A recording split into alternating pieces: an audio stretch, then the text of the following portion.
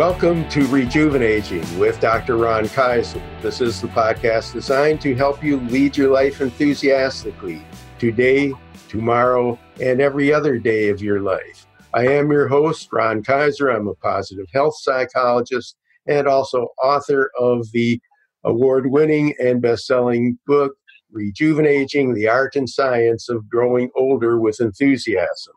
My website is www.thementalhealthgym.com, and I'm always happy to hear from you about all kinds of things involving positive psychology, healthy aging, and even suggestions for future podcast guests. Today we have a special treat in store for us because our guest is someone who does something quite unique and does it throughout the world in many ways. Dr. Jackie Black is a marriage educator and board-certified coach, serving couples in trouble and couples facing life-threatening and chronic illness. She was named by Cosmo as one of their most beloved international love gurus.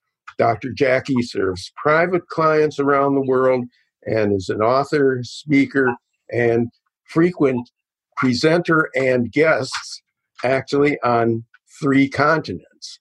So we've got someone with an international following as well as a really unique set of skills. Dr. Jackie, welcome to the Rejuvenating podcast. We are so happy to have you with us. Thank you so much, and I'm so happy to be here with you today, Dr. Ron. Let's get started. As I said, you have kind of a unique set of skills, and I'm kind of wondering, I was trying to figure it out in my own mind, and I was wondering, what does your work day or work week look like with all these various things going on? A long time ago, I decided that I would take Fridays off. And it was this revolutionary concept. It was many years ago. And a friend of mine called. She was another therapist. I was a PhD psychologist in private practice in those years. And she said to me, let's take Fridays off. I was like, what? Are you nuts? She said, well, let's just do it as an experiment for a couple of weeks and see what happened. So I haven't worked Fridays since then. So my work week is generally Monday through Thursday. I don't work Friday. And I actually recently have tried to stay unplugged completely on Friday and Saturday. On Monday, Tuesday, Wednesday, and Thursday, I normally will see clients. I see clients on Zoom and Skype so that we can actually do face-to-face because I have clients all over the world in 8 time zones. So I see clients generally between noon and late in the evening because in Australia, late in the evening is the following day. And then I putter in the morning. I'm a putterer. And so I like to get up and just putter in my office and play with my dog. And, he's a puppy now, so we're doing obedience. So I like the leisurely time in the morning, though I will do a podcast like yours first thing in the morning or something that really sparks my interest. Great. Well, it sounds like you've managed to develop the kind of lifestyle that is both enjoyable to you and probably makes you even more productive and helpful to your client base because you're leading your life with enthusiasm. Yes, I hope that that's true. If we're not happy and we're not taking good care of ourselves, then we can't take good care of other people. And I imagine it's particularly important with the population with whom you're working, those who face chronic or life-threatening illnesses. I've spoken with lots of marriage therapists. I'm sure the audience has heard many. How did you arrive at this as a specialty? Can you tell us a little bit about your journey to here? Thank you for asking. I was in corporate America. I was managing high-rise office buildings for pension funds.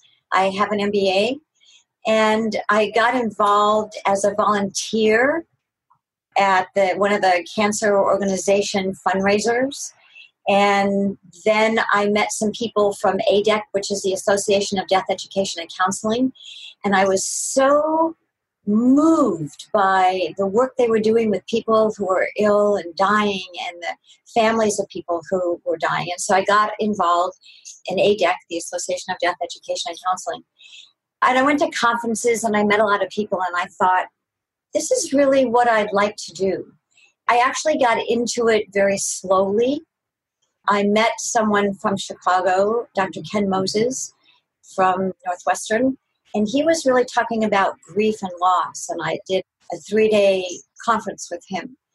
And I thought, I need to do this. This really is where my heart is. It really is meaningful work to me. And so I went back to school to get my PhD while I was working in corporate America. And then at some point I said, I'm ready. I'm ready to move out of corporate into a private practice and do the thing that I really am here to do. So I built my private psychology practice. Primarily, I was working in the cancer community. And then later, I was working in the AIDS and HIV community. And in 1999, through a confluence of events, I met a coach on an airplane. LAX to Dulles, I was flying out to meet my son, who was at American University. And I was so taken by this coach. I didn't know about coaching. I didn't know the difference between therapy and coaching and counseling. But he was so amazing and really made an impact on me. And when I got back to LA, I looked up, there was no Google in those years. So I did a lot of research the old-fashioned way and found out about coaching and the International Coach Federation. So between 1999 and 2003, I actually transitioned out of therapy into coaching. So I did certification trainings in 3 coach training organizations. And I knew I wanted to continue my work with illness and death and dying and work with couples. And so I made that my subspecialty, which nobody was doing in those years. In fact, for the first couple of years, people would say to me, what do you do? And I go, I'm a coach. Because, going from being a PhD psychologist and then being a coach, people didn't even know what coaches were. They wanted to know what sport I was coaching. That's quite a story. I think really impressive the way that you've moved from one career and worked long hours and went to school and found what appears to be a real passion and a real, commitment for you. And just so that I'm not assuming that people know, can you give us a short course on the difference between being a therapist and being a coach? I'd be happy to. Coaching starts with where you are today. So it's like, what's going on today? What's missing? What's the gap between where you are today and how you want it to be? And what coaching does is close the gap. And so we are forward thinking and it's very skill based. It doesn't replace therapy. There are many people for whom therapy is the right way to do personal work. When people are willing to, when they're able, not willing, when people are able to set goals or to recognize in themselves what's working and what isn't, they can commit to change, they can experiment with things, they take responsibility, they really recognize that where they are is what they've created and that they can change anything in their lives that they don't like, where change is possible. Then they are appropriate for coaching. And for people who aren't quite there yet, therapy is the viable way to really go inside and learn about yourself and strengthen the parts that might be broken and build the parts that might need to be built and strengthened. Thanks for that. That's one of the best short explanations of the differences that I've heard, and I'm sure it's going to be very useful to our listeners. But it raises a question in my mind. We're talking about people who you work with who may have chronic and in some cases life-threatening terminal illnesses.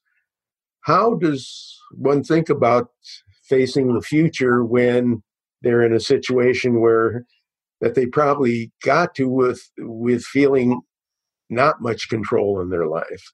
Well, and the fact of the matter is they don't have any control. So my work isn't about healing. It isn't about positively affecting disease process, although I just want to say anecdotally, it does support healing, the work that I do. But I say to my clients, you're going to be here tomorrow anyway, just tomorrow. And don't you want to live tomorrow in the best possible way? The first thing that happens, and the reason that I focus on couples, is the first thing that happens when somebody gets the diagnosis of life-threatening or chronic illness is that the relationship becomes transactional. The relationship becomes logistical, right? The fight begins. What doctors are we going to see? And it's about getting through the medical system, whatever country you live in, and getting appointments, going to doctors, scheduling procedures, perhaps surgeries, treatments. And so couples are so focused outside of themselves. They're so focused on the doing that they miss the connection. They miss that sweet being present with each other. And the people who are sick really sometimes, one of two things happens. They're either the ones that now get to be focused on, don't you know, I'm the one that's sick, I need this, I need that, perfectly legitimate. Or they're protecting their loved ones. And so they're not being disclosing. They're not sharing. They're not talking about the truth that's going on inside in their hearts. So the work that I do with couples really helps them to create that framework, that structure, where they can reconnect, where they can start having heart-centered conversations. We talk about it in terms of being open-hearted, where they know they've committed to each other that they want to hear the truth. You know, they recognize that they're living in a situation that's scary, where there's crappy stuff that they have to talk about and deal with, that each person is dealing individually with the thing that's going on. So the same event creates different reaction responses from each of the partners. So what I help them do is to come together and form a way, and sometimes for couples, for the first time in their married life, to really be able to support each other, to comfort themselves and each other, and talk about all the hard stuff. Great, but is there any way that people can prepare themselves for this? I know it's always not necessarily easier, but people can perceive the need for help when they're in a crisis or having a major problem. Developmentally, I know this is something that I utilize with my patients who may not have this type of illness, but I do encourage people to prepare for the fact that they are aging, that as they grow older, some of the rules change. Some people accept it, some people, it's a little bit for like some people don't save for retirement, and I'm just wondering if somebody middle-aged is listening to the podcast, not having any particular problem. I don't know if this is an answerable question, but is there anything either in the way they structure the relationship as a couple or any other way we can prepare for something that, you don't study to have a chronic illness. You don't go through an apprenticeship for it. Is there anything you can do to prepare? Not only don't you prepare, people are shocked and they're stunned and they are in a moment, several days, several weeks of disbelief. So shock, numbness, and disbelief. There is no way, as you say, to study for it. So your intellectual pursuits, your IQ, the success that you have in business, even having a successful marriage for 30 years doesn't prepare people for the kinds of experiences that they have. So if people are listening to the podcast or they know me or I send a relationship tip sheet to over 38 countries every month.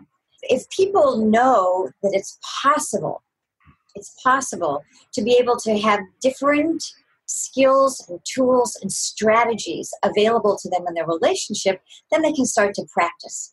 And that's really all we're talking about are skills, tools, and strategies that when everything's going well or you're focused on the other things that are happening in your life, we sometimes don't focus on. How many couples really strengthen that muscle to have difficult conversation? Yeah, it's very, very difficult when you're not facing that particular issue and just, kind of the normal difficult conversations as one goes through the lifespan, the normal stresses of living are often avoided or dealt with in some hierarchical fashion that one of the spouses is in charge of this and the other kind of bites his or her tongue and so on. Exactly. So now that people know that this is available, that they may be called upon to engage with each other differently, they can start strengthening those muscles. And here's the thing, it actually will improve their relationship if nobody is ever diagnosed with anything ever. There's an opportunity to improve their closeness, their engagement. And, the idea of comforting ourselves and each other is not new, but we don't generally approach comfort as something that we will deliberately or intentionally extend to one another or to ourselves. And it's a really sweet, lovely thing to add to a relationship. Yeah, I can imagine that there are many couples who are listening who can see this as a really logical way to approach life. To some extent, it's kind of like going to the gym, and nobody, once they get into the habit of going to the gym, really regrets the fact that I've been doing all this stuff. I've been watching my diet and all this, and I didn't get any bad disease. It's not only a preventive kind of thing, but also the fact that your body functions better, you're healthier, you make better choices. And I think it's the same kind of thing as a couple if they learn those kinds of things. Right. So once somebody gets to the point of needing your services, having a disease or condition, what's a successful outcome? What do you work towards? Presumably, we can't always stop the disease process for going forward. How do you determine success in working with couples? Right. And, addressing the disease process is not my purview anyway. I'm a psychologist and now a marriage educator and now a coach, a board certified coach. So the only thing, literally, if the outside existential circumstance can't be affected, then the only thing that we can affect is our perception, is our internal experience, our response to that which is happening outside. So a positive outcome for me is when couples reconnect, when they can learn to depend on each other emotionally, when they are more open-hearted, when they are more intentional about how they engage with each other. That engagement and connection become the most important thing in the relationship. Not the doing of the stuff, but the doing is actually being. Okay, and as you were saying this, I was thinking, if somebody is not in a relationship, how critical is having a support network? Because it sounds like the connection is a critical part of the work that you do. Yes. If they don't have a partner, a committed partner, and this is true for all people, I always suggest that people join a support group. The Cancer Society, the American Heart Association, all of the agencies have support groups. Hospitals have support groups. Community support groups are very, very, very important.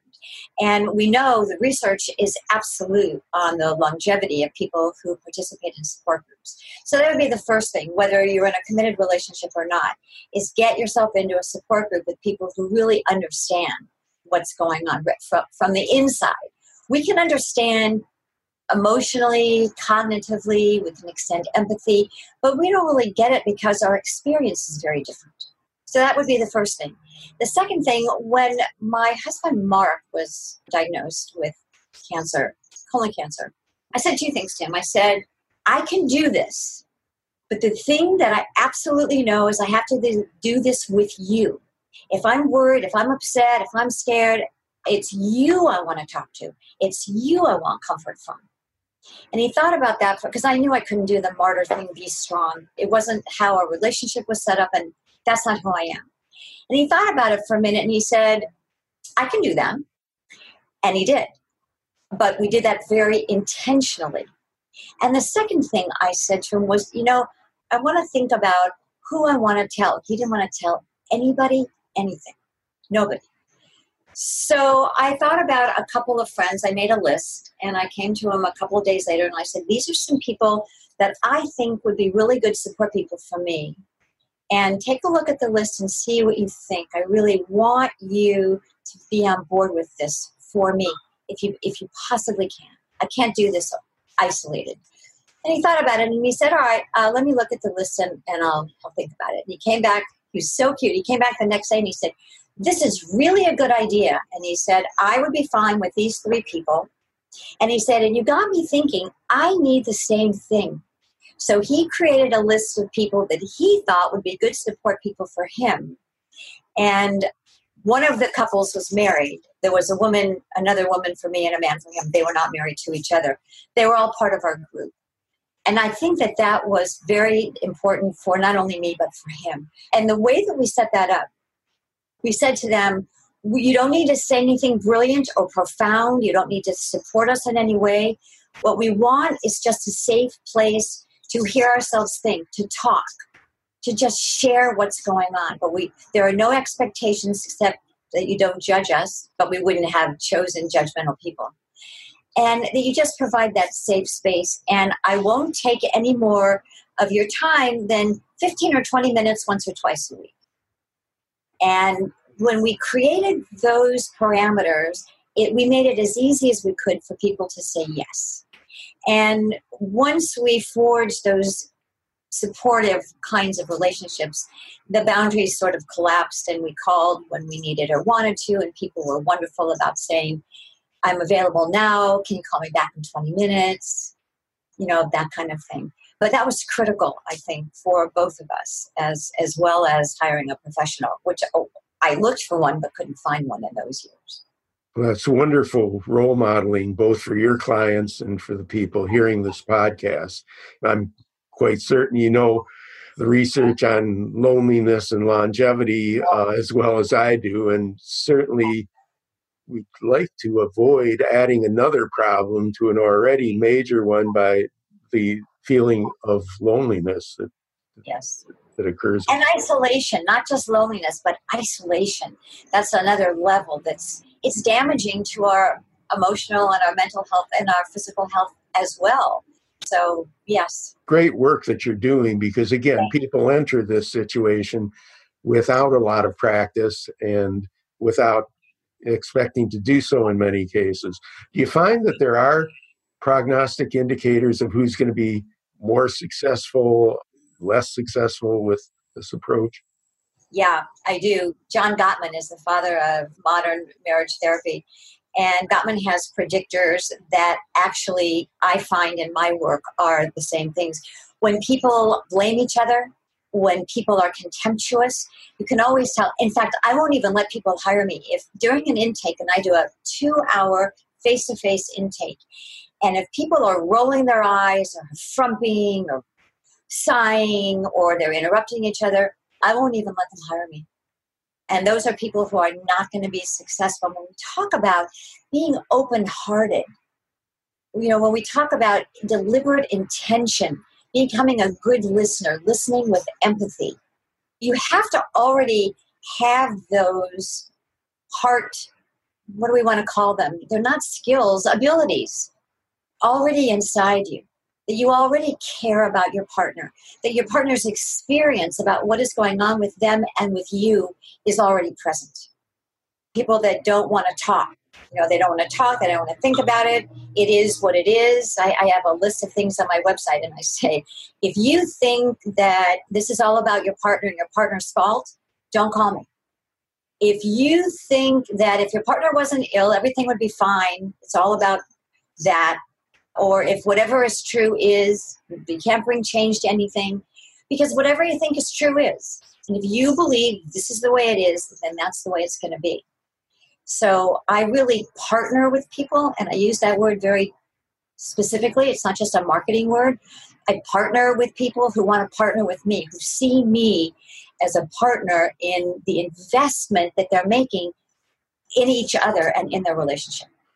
This brings me back to my marriage and family therapy training days when I learned that one of the best prognostic indicator is how soon do the two spouses or two members of the couple stop blaming the other one for all the problems. So that being able to really be committed to being a partner and working with you obviously is a great indicator. What age range of couples do you work with? I generally work with people in their 40s, 50s, and 60s. I have worked with younger couples, and the oldest couple I worked with was late 70s. They were so cute together. They were great. And their problem really wasn't so much each other, but their adult children. And I wound up working with them. And then later in the work together, we all came together because their adult children had ideas about what they should be doing and how they should be doing it and that kind of thing. But generally, people 40s, 50s, 60s. Yeah, I'm sure from their perspective, they hadn't really had a lot of training in being a parent for their parents and Right. to mess it up a little bit. Right. And, I just want to say, too, that I work with couples who are committed couples but aren't married. And there are a lot of committed couples today. And in Europe, many people are cohabitating. It is the largest group of committed relationship construct in Europe is cohabitation. So people who are gay, people who are straight, wherever you are, however you define your life relationship, I support that. And this work is all about people who care about each other, who are invested in each other, however we define that.